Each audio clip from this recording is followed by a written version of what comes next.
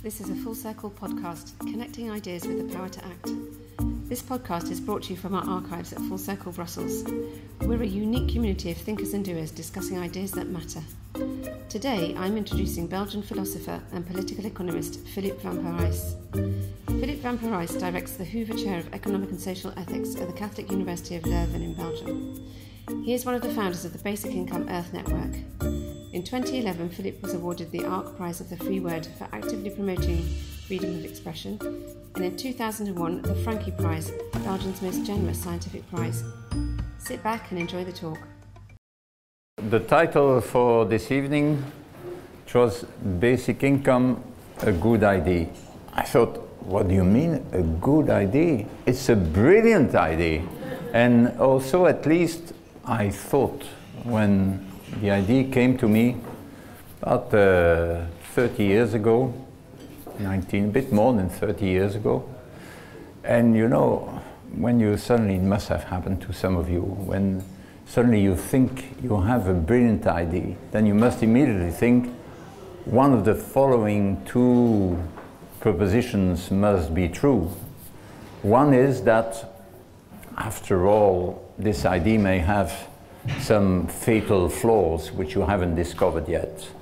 Or, second possibility, other people, possibly many people, have had the same idea before. Well, 30 years later, you know, I've been talking about this on the 5 continents, and I've heard about 574 objections to the idea. And I can see there are difficulties, but no fatal flaw. On the other hand, in the 30 years, gradually, bit by bit, I started discovering that a number of other people had this marvelous idea before me, including eminent people who you've heard of. So what I'm going to do here is first clarify what the idea is and what it's not. And next, maybe, as I go along, I'll also indicate why this simple but apparently also quite absurd idea might nevertheless be justified. Then I'll give a very short historical overview about the origin, the multiple origins of this idea and where the debate really happened and then died out again, and what the prospects are now. And then I'll finish just by saying, well, what now? What do I propose now, today, in terms of amounts, on what scale, at what level, of what political level, and how could it be funded? So first, the idea. So there is already something that exists in a number of our countries, not all our countries, I mean member states of the European Union, which is a guaranteed minimum income scheme. In Belgium we called it Minimex for a long time. Now it's called Leefloon on one side of the linguistic border and Revenu d'intégration, I think, on the other. And it's a form of minimum income that is guaranteed to every citizen, irrespective of whether that person worked or didn't work in the past, contributed to the social security system or not. And that also exists in other countries under what used to be called Revenu minimum d'insertion, for example, in France, or Sozialhilfe in Germany, etc., bijstand in the Netherlands. Okay? But that's not a basic income. A basic income differs from those existing systems in 3 ways. 1, it's strictly individual. 2, it is universal. And 3, it's unconditional with respect to work. And I'll go through each of these 3 features in turn. First one, strictly individual. By that, it's not only meant that the benefit is paid to every adult member of the household, not just to the head of the household, but what's also meant is that the amount is the same for irrespective of the composition of the household. So that means that if you live alone, or if you live with another adult, or two other adults, the amount is the same. First sight, this is absurd, right? Because there is something called economies of scale, which mean that it costs less per capita to live in a household of 2 or 3 or more adults than it does if you live alone. So why strictly individual? Well, you think at least about, just to give you a hint, about these two considerations. One is this. It used to be the case that it wasn't too difficult to determine whether a person was forming a household with just one person or a household with 2. You just asked, show me your identity card, and I'll check whether you are married or not. This was a proxy, not perfect, but worked pretty well at some point. Now, how many people do you know who are still formally married but don't live together? But above all, how many people do you know who live together and are not married? And of course, you don't want to give a different treatment to people who live together without being married and people living together while being married. So you need to go for all sorts of other indicators. At some point in Holland, for example, they said, well, we need to see who are voordeurdelers, people who share the front door. Then I realized that's not enough, really. You need to see whether they share the wash basin. And then you need to go and check whether there are at least 2 toothbrushes that are wet at the same time in the morning and all sort of thing. So you realize that, and then, I mean, what does it mean? Do you need to give a different status to people who really live as a couple and people, what about what we call here une coloc, colocation with various people? So you can easily see that in the sort of society in which we live now, well, making this difference between people who are single or not starts being problematic far more than in the past. Moreover, isn't it a good thing if people live together, share a fridge, share a housing, save on heating costs and all the rest, in addition to reducing loneliness and so on. So why should we punish people if two pensioners, for example, decide to live together, and you punish them by saying, oh, very good, bravo, we like you to do that, and as a reward, we withdraw part of your benefit. So that's the first notion. I'm not exhausting the discussion of that first aspect, but perhaps having a strictly individual benefit is not as absurd as it seems, especially today for the 2 reasons I just mentioned. But then next, that seems more problematic. I said universal.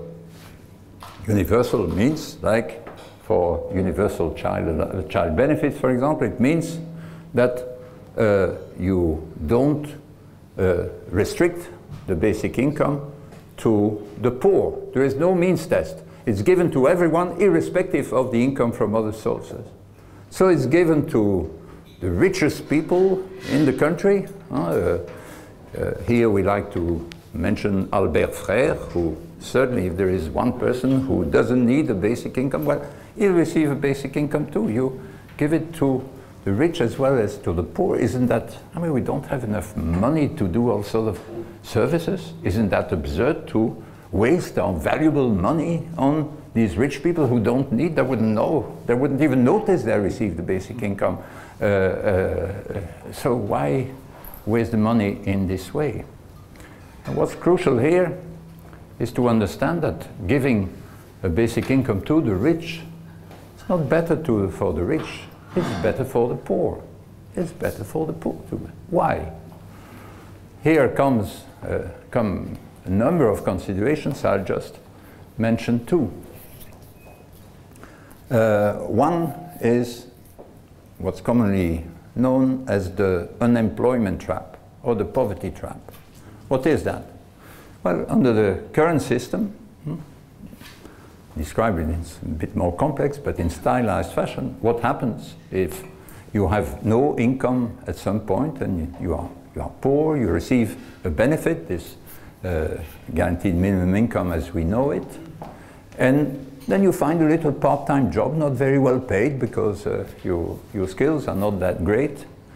And then people say, wonderful, that's what we would like you to do. And as a reward, we withdraw you the benefit. For every euro you earn through your work, we take €1 of the benefit away because it's only meant for the poor. That means there is a poverty level, and then we check your income, and we make up the difference with the poverty level. So in economic jargon, it amounts to having an effective marginal rate of tax of 100% for the poorest people. How do you avoid that? Basic income, universal. Instead of having a safety net, you give a floor. And so this floor, you keep it, you can stand on it, if, given that you receive it irrespective of your income, well, as soon as you earn any amount of money, it's added to your floor, to the basic income to which you are entitled. So that's one important consideration to bear in mind when you discuss the universality. Giving to the rich as well as to the poor, it's not better for the rich, it's better for the poor for this first reason. It gets rid of this so-called poverty trap or unemployment trap. Moreover, and that's a second important dimension, it avoids stigmatization. We have, in many countries, universal child benefits. No one is ashamed of receiving this universal child benefit. It's given to all, rich and poor. Some countries you have targeted benefits, child benefits, or targeted benefits in general, for which you need to apply. You need to say, I'm destitute, I'm poor, there is a whole procedure, and so therefore, unavoidably, there is stigma attached to a benefit that is given only to the poor. It's given to you because you are poor, you are unable to look after yourselves and your family, and so we are willing, society is willing to give you something. And because of this stigmatization, often there is, for all these means-tested benefits, the rate of take-up is much lower than in the case of universal benefits, in the sense that many people, many poor people entitled to it, don't apply to it, partly for lack of information, but partly because they are ashamed of claiming it, and therefore you have a level of poverty far higher if you have a means-tested benefit than if you have universal benefits. So these are these two of the considerations that justify the second feature, which is the universal nature, the fact that it's paid to the rich as well as to the poor. Finally, the third feature, which is no doubt the most scandalous of the three, which is that it's given to people irrespective of any work condition. So it's given to people who are full-time workers, people who are retirees, people who are part-time workers, people who are students, people who are getting training, people who stay at home to look after their children, and indeed people who just choose not to do anything at all. And you give a basic income to these people. So isn't this grossly unfair? Isn't this outrageous, really? Well, the one important consideration here is that is the following, and here I'll, so to make my presentations too long, I want you really then to focus on the crucial complementarity between universality, the second feature, and unconditionality, the third feature. These two things must go together. That is, the first feature, and first of these two features, so universality is what enables you to get rid of the unemployment trap. But the second feature, the unconditionality, is what enables you to get rid of the employment trap.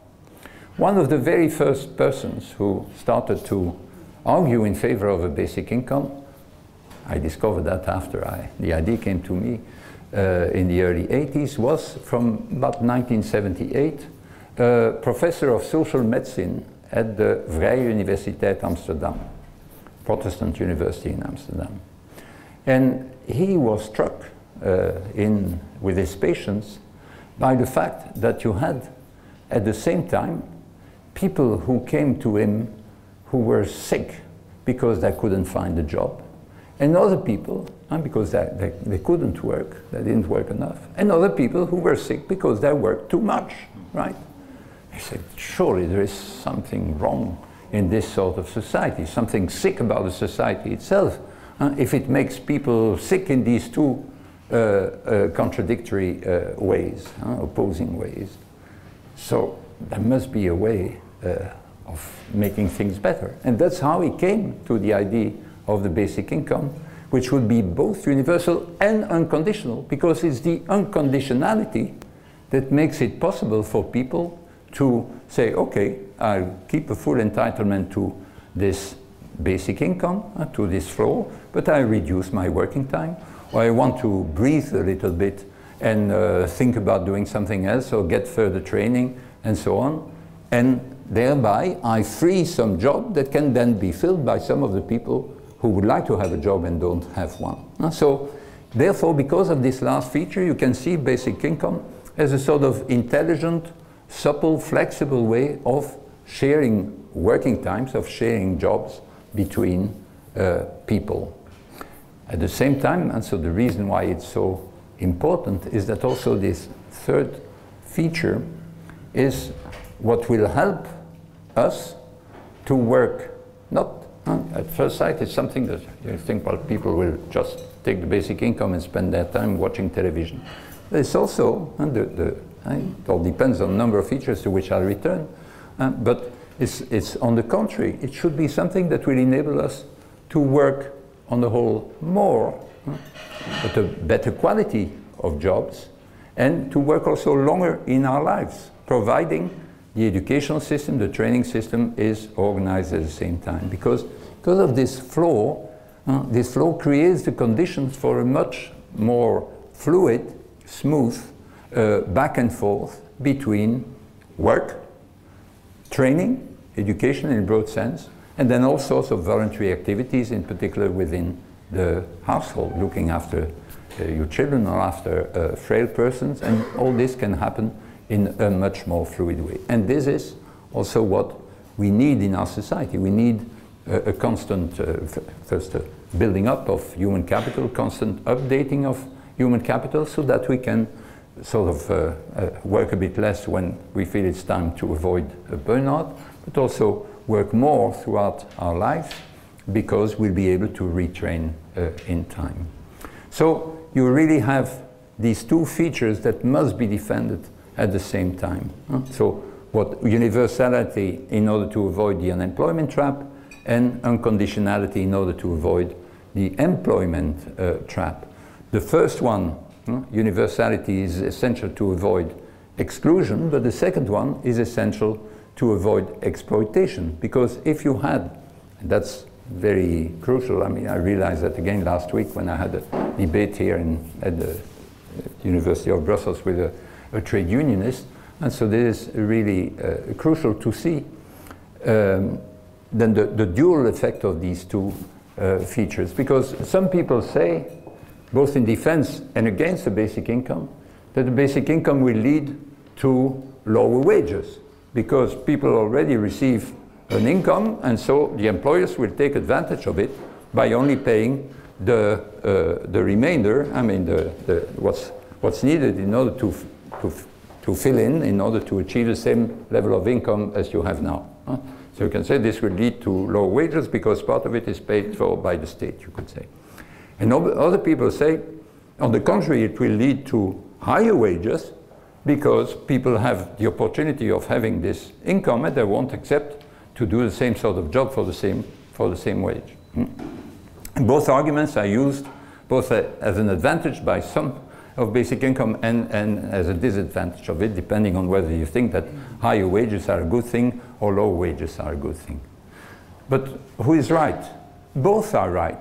Both are right, and that is crucial in the argument for basic income. Both are right, but they apply to different sort of jobs. That is, if you have a really disgusting job that doesn't provide you with any training, with any further opportunities, with pathetic relationships with your boss, well, if you have your basic income and thereby other options, not just staying at home to watch television, but other possibilities, helping your sister run a shop, getting some more training, whatever, then you'll say, well, I stopped doing this sort of job. And therefore, if the employer will then either need to replace that job by a machine, if that is possible, but often it's not possible, or the employer will have to try to improve the quality of that job in various ways, and that can be done in various ways. Or if he's either not able or not willing to do either of these two things, he will have to pay a higher wage in order to attract people to these jobs that are unattractive in themselves or in terms of the prospects they provide. On the other hand, jobs that are attractive in themselves, in particular, or all that are attractive because of the training they provide, well, these jobs will find it easier to attract people. Indeed, some jobs which don't exist now because they don't pay enough will become viable as a result. Think of internships. Internships, either not paid at all or paid at a very low rate. They are a sort of luxury which can only be afforded by young people whose parents are willing to pay a basic income to them and keep supporting them for a while. If you want to democratize this possibility, spread it far more widely, you need something like a basic income. The least bureaucratic way of providing that is a basic income that enables you to accept an activity that provides you with useful training without paying you enough, in a snapshot way, immediately enough to feed yourself decently and to feed your family. So that's why these two features, you need really to see them together. And it's because of this combination that you can then defend basic income as one version of an active welfare state.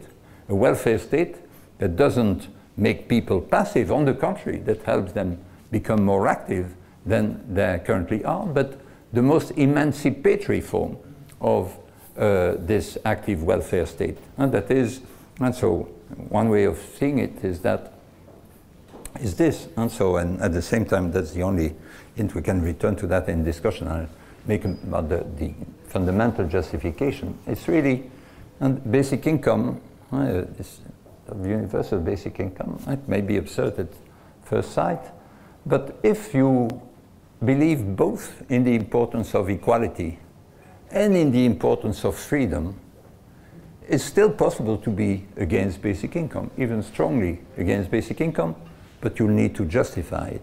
Because if you are both in favor of equality and in favor of freedom, you must be at least intrigued by the idea of basic income, if not really attracted by the idea of basic income. Now, of course, not if you say, well, what we need is just equality at all price. We don't care about freedom. Okay, then you may think that basic income gives a bit too much freedom to people.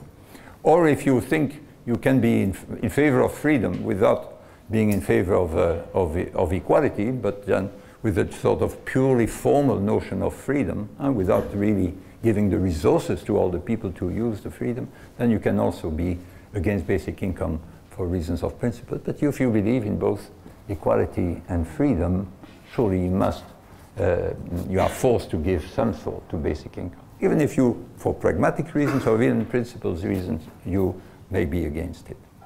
Then a short word about the history. So where did this idea, like all good ideas, had many fathers and mothers, but as far as we know, who came first to this idea? No doubt many people came to this idea, but are not remembered at all because they never wrote anything down. They maybe never even talked about it to their friends because they thought it might sound a bit too silly as a solution to the problems we have.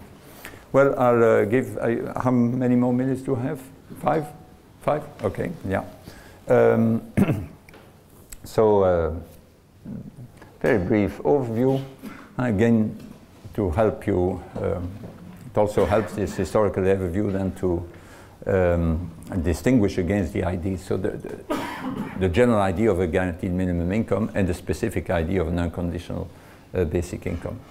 The general idea of a guarantee of subsistence to all secured by the public authorities was first articulated in a little book published in 1526, 16th century, beginning of the 20th century, by a man called Juan Luis Vives of Spanish origin, Valencia, who went to Paris, was of Jewish converso origin, had to leave Spain because of the Inquisition, studied at the Sorbonne, and then came Erasmus, made him come to Louvain, where he taught for a while. He taught in Oxford for a little while, and he published 1526 this book, De Subventione Pauperum, on the assistance to the poor, which can be regarded as the first plea for some sort, not only public assistance, but for any form of welfare state. But it was extremely conditional, so it was first given in kind rather than in cash. It was only given on a condition of being prepared to work. It was certainly not strictly individual, but household-based, and it was restricted to the poor, assistance to the poor. Okay. Then, and that traveled through time. It inspired the poor laws in Britain, and you could say that our Bolsa Familia in Brazil or our Revenu Minimum d'Insertion or whatever, they are sort of elaborate developed forms of that initial idea.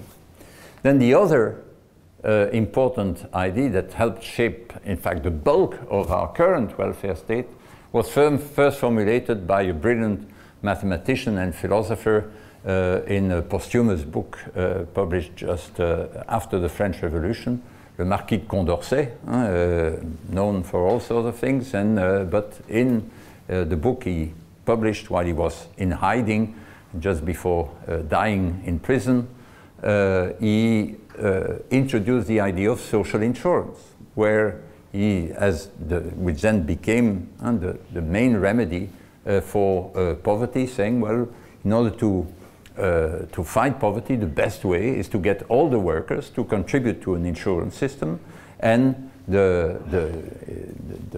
this would then fund benefits for health care, for their pensions, for the pensions of their widows, also if they happen to die before their widows, which happened very often. And that was then formulated at the end of the 18th century and first implemented into reality under Bismarck in Germany at the end of the 19th century. Okay. And some people thought this could then replace the whole of the social assistance system. But then it was combined in various ways, and what we have today is a combination of the Vives scheme, you could say, and the Condorcet scheme. The idea of the basic income and conditional basic income itself was first formulated, or we are close to a formulation of a proposal of this sort, also at the time of the French Revolution by a good close friend of Condorcet called Thomas Paine, who was also one of the main ideologues of the French and the American Revolution. He was English himself, and in a little booklet under the title Agrarian Justice, written for the French Directoire, he advocated a non-conditional endowment and non-conditional pension as a sort of reflection of the fact that we are all the joint owners of the earth. Land is common, it's appropriated by some, so the value of the land, the rent on the land, must be distributed to all the co-owners of the land, and this is all of us. But the form it should take, in his view, was a sort of basic endowment at the age of 21 for every man or woman, and a basic pension from unconditional from the age of 50. So that was, and it was not quite a basic income. Then there was a man who hated Thomas Paine because he was so much more famous than him, but he was called Thomas Spence, who was an English school teacher, very radical. He said, this is far too stingy. What we need is really a basic income throughout life. And in a little pamphlet called The Rights of Infants, he proposed exactly for the first time basic income, but at a municipal level. The first one to propose a real basic income on a national level lived here very nearby. He was called Joseph Charlier, 1848. The same year as Marx wrote the Communist Manifesto near the Avenue Louise. He was in another neighborhood of Brussels. He was writing a book called Solution du problème social, and his Solution du problème social was what he called the dividende territorial, which was really the same idea as in Paine or in Spence, common ownership of the land, in his view, common ownership of all real estate, and it's the rent on that which could be distributed to all in an equal way as a matter of justice and not of charity.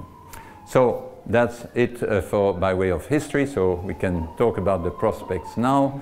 I'll just add that that's what I promised to say. If you ask what sort of level, what sort of amount, I'll just say this.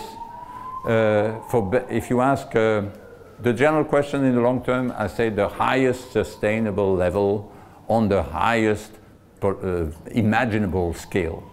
It can be the highest sustainable level, if possible, at the world scale. That's the general vision. If you ask me what about Belgium now, I'll say, and I won't explain why, I'll say for Belgium now, 427 euros. Okay, but I'm also at the same time as that.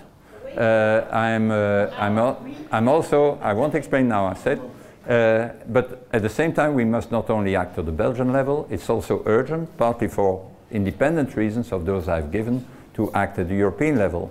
I'm in favor of a euro dividend funded by VAT at the European level of 200 euros on average, but that would be modulated according to the purchasing power in every country. So it would be a bit less in euros in Bulgaria than it is in Belgium. I'll finish here.